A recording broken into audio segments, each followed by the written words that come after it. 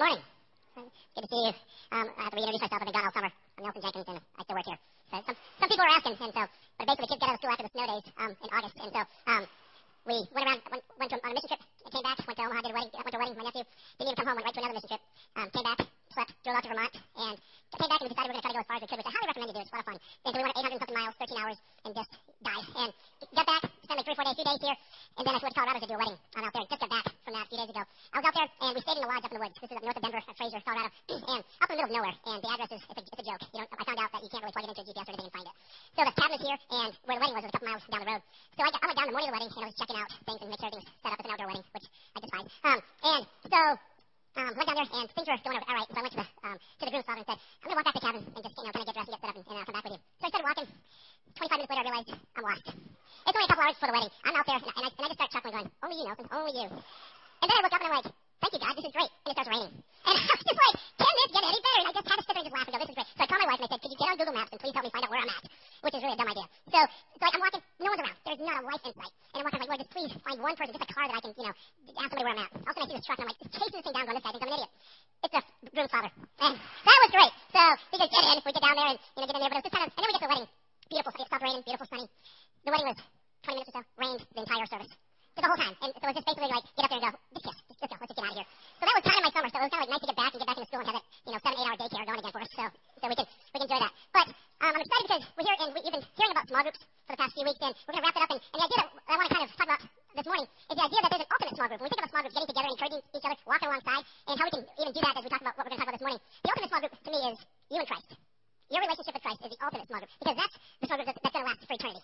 And when we think about the small groups that we can be in here, not only necessarily ones on the board, but also Celebrate Recovery, there's a lot of different groups that you can be involved in. It's not just necessarily once those boards are full, sorry, there's no place for you. There's a lot of different opportunities to get plugged into groups, about 6 to 12 people, and really kind of do life together. And I want to encourage you to think about that when we think about how we get to the point where Jesus is the foundation, the reality of our life, and how the small groups can come along and we can encourage each other and help each other. We can see the blind spots in each other's lives that sometimes we miss, because we know that we all have those at times. There's things, the rough edges that we sometimes miss, and other people can say, hey, and we have those people that know us well enough, that are honest enough to sit there and say, hey, you know what? You're a jerk.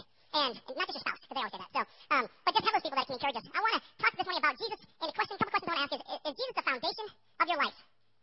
Or is he a piece of furniture in your house? When you think about a house, and that's really the analogy we're going to be looking at from the Bible, is 2 builders building a house. And that house represents our lives. When we build our lives, when we build a house, you have a foundation. And that foundation has to be solid. It has to be secure. And you also, in a house, have furniture, unless you're like us and you have teens over all the time, and you just keep throwing it away when they break it. So then pretty soon you just say it's not worth it. Let's just sit on the floor. And, but you have furniture and you have a foundation. The foundation, well, you need to have that strong. It needs to be there, and it doesn't need to be like, leaving, or you can't really sit there and go, I just don't like this foundation. Let's just throw it away. That'd be kind of dumb. But you can sit there with a couch or a chair and say, this couch, it's not working. And you can move it, you can get rid of it. Or you can sit there and say, I need this couch, I'm going to sit here and I'm going to use this couch when I'm tired and when I'm weary. But then you get up and you say, okay, I don't need it anymore right now. I'll come back to it later when I need it. And that's kind of a lot of times how we live our lives with Jesus. Is that he's a piece of furniture where I need this, I'm kind of tired, so Jesus, I need you now. I'm going to come and sit on the couch. But then we're like, okay, now I'm good, I can do it on my own. Whereas with the foundation, we realize I need that all the time. It has to always be there. So the big question I have as we start out here is if Jesus were taken from your life, if you say I have a relationship with Jesus, I know who Jesus is, and if Jesus were to be taken from your life, would your life collapse? If he were to be taken out of your life, what would happen to your life? Would anyone around you notice a difference? And would you notice a difference? And that's what we want to kind of flesh out, because the answer to that question is going to answer whether he's a foundation of our life or if he's a piece of furniture in our life that we just kind of use when needed. We're going to be looking at Matthew 7, 24 to 27. This is a couple builders. They're building a house, and I just want to read this here. It says, anyone who listens to my teaching and follows it is wise. Understand that this is Jesus wrapping up the Sermon on the Mount. One of Jesus' famous sermons from Matthew 5 to 7. He's been teaching, he's talking about blessed are the people that, the poor and blessed, all these things, that he goes through all these things in this sermon, and he kind of wraps it up. Finally, he goes, anyone who listens to this and follows it is wise, like a person who builds a house on solid rock. Though the rain comes in torrents and the flood waters rise and the winds beat against the house, it won't collapse because it's built on bedrock. But anyone who hears my teaching and doesn't obey it is a foolish person, like a person who builds a house on sand. When the rains and floods come and the winds beat against that house, it will collapse with a mighty crash. So when we think about that, we're realizing that Jesus is saying, hey, I've been teaching a lot of things here. And now he says, now if you take these things and you listen to them, and not only listen to them, but you actually apply them to your life and obey these things, you're going to be the wise builder who builds the house on a rock. The rock being Christ and his word, his teachings. If you build your life on that, he says that's a solid foundation. If you decide you're going to build your house on anything else, on how you feel or how other people around you feel, that's building your house on the sand. That's basically saying, Jesus, you're a piece of furniture. I want you to be part of my life, a piece of my life, but I don't want you to be my life. And so we think of these 2 stories, these 2 builders. But the first thing that came to my mind, because my mind works in very creative and scary ways, is the 3 pigs. Let's be honest. Come on, the 3 pigs is a biblical story. A couple build a house, and it gets huff and puff and blown away, and the third one decides he's going to do it right, and wolf comes in, he can't blow it away. And just that idea of looking at, that's really kind of what Jesus is saying here is that we can build our house with straw, we can build it on sand, we can build it in a way that's going to get blown away when storms come, or we can build it with a solid foundation and solid so that it stays. And anyone here know anything about construction? If you do, 40 years, because I'm going to probably just ruin everything I'm saying here, but I worked construction in high school, and I went and one day we were building a house, building a deck on a house, and the house was beautiful, it was looking out over the river, and the backyard was basically just a slope. It just went straight down to the river. And the people wanted to build a deck on the back of it. So I'm back there, and you're like this the whole time. You don't have anything flat to stand on. You got to build scaffolding and stuff like that. And so my boss comes up and says, Nelson, I need you to dig the holes, to put the post in for this deck. So I'm like, okay, I'll go out there. So I'm digging, and I probably get to where it's like 3 or 4 feet. And I'm digging down there like, oh, it's getting hard. This ground is getting really hard down here. So I'm thinking, I gotta be close. And so I finally go, all right, you want to come check it? He comes in and he goes, well, you're halfway there. And I was like, you've got to be kidding me. What kind of deck are we building here? And I in a sense, I kind of asked that. He goes, we're building a deck that in 20 years people can still stand on and not fall into the river. And he goes, keep digging. So I had to dig down, and it got to the point where I was digging, and I was like, I'm like digging into granite, it felt like. And I just kept digging, and it felt like I was like hitting people in China. So I was just like, well, I'm going way down here. And so I found that, and we built it up. And the cool thing is, that was back in high school. I went back years later, and for some miracle, I knew the area where it was. I went back, and the deck was still back there. And I was like, no, that's pretty cool. That's pretty cool. I consider I was part of the fact that that deck is not in the river. Like it would have been if I would have been in charge of that. But when we do a foundation, it takes a lot of hard work. When we think about Jesus being the foundation of our life, the foundation being He is everything in our life that we stand on. We say everything I believe, everything I do is based on who Jesus is and what His Word says. This is what the Bible says our foundation needs to be, is His Word. And if we base our lives on that, then it's going to stand through the storms. But if we base it on anything else, if we base it on the fact that we think that it's how good I can be, the good things I can do, then it's going to fall apart. And I don't want to get confused with the fact that God's not saying I don't want you to do good things. What He's saying is don't do good things thinking that's what saves you. Do the good things because you know you're saved. And that shows that. It doesn't save you. It doesn't say, hey, I do these good things, I'm going to get to heaven. It's saying because I know I'm going to heaven, I'm doing these good things. And it's kind of the outpouring of that. And that's what we want to kind of look at. Luke 18, 9 through 14, it says, then Jesus told the story to some who had great confidence in their own righteousness and scorned everyone else. He's going to be talking about a Pharisee and a tax collector. Pharisee, back in the day, was the religious leaders of the day. They're the ones, they knew everything. Everything about God's teaching. Boy, they could recite it, they knew it back and forth. There's nothing you could tell them that they didn't know about Jesus' teachings and about who God was. The problem is they didn't really know Jesus. They were sitting there going, look at us. Look how great we are. Look how much we know. And then the tax collector isn't much different than the tax collector today. Nobody liked them. They were scorned, they were despised, and they would steal, and they would take from people. And a lot of times the tax collectors were Jewish people who had to go. The Romans would sit there and say, hey, I want you to go to your people, and I want you to collect the taxes. Let's say it's 10%. But then they say to the tax collectors, you can collect as much as you want, but we're getting the 10%. Whatever you get on top of that is yours. And so they would sit there and they would basically steal from their own people. They would take as much as they could get away with. So no one really liked them. And so here we got these two men, and two men went to the temple to pray. One was a Pharisee, and the other was a despised tax collector. The Pharisee stood by himself and prayed this prayer. I thank you, God, that I'm not a sinner like everyone else. I don't cheat, I don't sin, I don't commit adultery. I'm certainly not like that tax collector. I fast twice a week and I give a tenth of my income. But the tax collector stood at a distance and dared not even lift his eyes to heaven as he prayed. Instead, he beat his chest in sorrow, saying, Oh God, be merciful to me, a sinner. I tell you, this sinner, not the Pharisee, returned home justified before God. For those who exalt themselves will be humbled, and those who humble themselves will be exalted. The Pharisee was building his foundation on all the good things he was doing, and all the bad things he wasn't doing. He was basically saying, because I don't do these things, because I do these things, God, you need to accept me. You need to realize that I am the starting quarterback on your team. I'm the star, and you need to be really pleased and happy that I'm here. The tax collector comes up, he says, I can't even look up to God, because he knows how bad he is. And he just says, I'm a sinner, and I realize that, and he's repenting of that. And he's basically saying, my foundation is no longer on who I am and what I've done. My foundation is on you, God, alone. And that's what it says. It says that that sinner went home justified or made right in God's eyes. Not the one who knew it all, but didn't understand the most important thing, and that is that it's all about Christ. It's not about us. And then we look at Luke 8, and we get the parable of the soils. We think about the foundation, and we think about the fact that here's the story that Jesus is sharing about a farmer going out and he's throwing seed. He's throwing seed out onto the ground. And I remember when I was a kid, I loved watermelon. And the greatest invention ever to mankind, don't argue with me because you won't win, is seedless watermelon. It's the greatest thing. I remember as a kid eating this, and it's like, every other bite you're spitting out seeds. And now they came out, I don't know how, it's a miracle, but they came with seedless watermelon where you can just keep eating this stuff, and there's no seeds in it that you have to worry about spitting out. But I remember as a kid, I was thinking, I love watermelon. And I would take the seeds to a watermelon, and I'd go out and we had a gravel driveway. But I was just so excited, I'm like, I am going to start my own watermelon patch. So I took these seeds and I threw them out on the gravel driveway. And I wasn't dumb, I mean, it sounds dumb. I'd water them. It wasn't like I just throw them out and hope they just, I'd go there and I'd water them. Sometimes I'd even bury them because I knew that you had to put them under dirt and stuff like that. I went out there, and probably a week or two I was getting frustrated, going, what is going on? And I went to my mother, I said, Mom, my watermelon, seeds aren't doing anything. And she goes, what are you talking about? And I said, I planted watermelon seeds. She goes, where'd you plant them? I said, in the driveway. And she just shook her head and she was like, I failed. She goes, I'm a failure, there's nothing I can do, let's just give up. But that's the whole idea of this parable. He's talking about the fact that a farmer threw seed. Some of the seed went out on the gravel. And some of it went out, and it says it went out on rocky soil. Some of it went out in thorns, and others went on good soil. And so then he goes on and he says, this is what the parable means. The seed is God's word. You hear God's word. When people hear God's word, here are the 4 different examples that it gives of what can happen when you hear what God wants you to do in your life. The seeds, the word of God, the seeds that fell on the footpath represent those who hear the message, only to have the devil come and take it away from them, from their hearts, and prevent them from believing and being saved. The seeds that fall on the rocky soil represent those who hear the message, receive it with joy. They get excited about what they're hearing. But since they don't have deep roots, they believe for a while, then they fall away when they face temptation. So they're told what God wants in their life, and like, yes, I want that. But also the devil just kind of throws a little temptation, not huge maybe, and they kind of say, they fall back and they say, all right, they didn't have the roots. And then it goes on to the seeds that fell among the thorns represent those who hear the message, but all too quickly the message is drowned out by the cares, the riches, the pleasures of this life, and they never grow into maturity. So they take it, it starts to grow, they grow down, the roots get down there, but then all of a sudden life gets in the way. I got a family, I got a job, I got all these things, and so pretty soon, guess what happens? The one that talks about in the thorns is the one who says, Jesus, you are a piece of furniture in my house. You're not the foundation. You're part of my life, and I'm excited about the fact that you're part of my life. But you're just a part of my life. You're a chair. I got a chair and a couch, and I got a kitchen table, and I got all these things. And you're one of those things. And it's important. It's not like I don't need you. It's just that I don't need you all the time. It's just that there are times when I'm going to need you. And so that's the person that it falls among the thorns. And then it goes on and says, and the seeds that fall on the good soil represents honest, good-hearted people who hear God's word, cling to it, and patiently produce a huge harvest. They hear what God's saying, and they say, I want that for my life. I want Jesus to be the foundation of my life, not just a chair in my house. And when we think about where we're at in our lives, the cool thing about when we talk about the small groups in our churches, whatever group it is that you may be involved in or think about getting involved in, is that that's where you can have people come alongside and help you during those times. Because there's times when we slip into the Jesus is furniture. Even though we have Jesus as the foundation, there are times when we can start to fall into maybe Jesus is just the couch that I use when I'm tired. And then I can kind of put him aside and bring him back when I need him. And we can have people that come alongside us that know us, that can encourage us and say, hey, be careful, in whatever the areas are in our lives.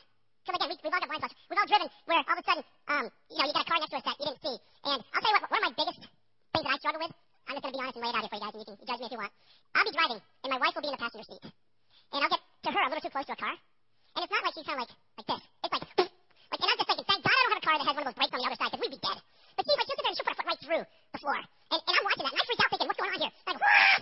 But there are times when sometimes she'll save us because I look in the mirror, everything's fine, but there's a car next to me in a blind spot that I don't see, and she'll sit there in a loving way and say, or, whatever it is that wives say, when they're panicking. But I can sit there and go, whoa, you know what? Having somebody there to say, there's a car in your blind spot. Having a person that's willing to be able to do that is going to help us as we go through our life. And again, that's what the small groups can help do. Having those people that come alongside, that care enough about us to see those things and say, I want to help with that. So when we look at these houses that the parable's talking about, building houses, we look at some things here that says they look similar. Matthew 15:20 talks about the fact that these houses look similar. I just want to have us look really quick. Matthew 7:15, it says, beware of false prophets who come disguised as harmless sheep, but are really vicious wolves. You can identify them by their fruit, that is, by the way they act. Can you pick grapes from thorn bushes or figs from thistles? A good tree produces good fruit, and a bad tree produces bad fruit. So you can look at it and say, the tree looks the same on the outside, but there comes a point where the fruit is going to come out that tree, and then you're going to know what that tree's about, if that's a good tree or a bad tree, depending on what the fruit is that comes out of that. And then the Bible talks about the storms that come into our life. Those storms that come into our life and can rock our world.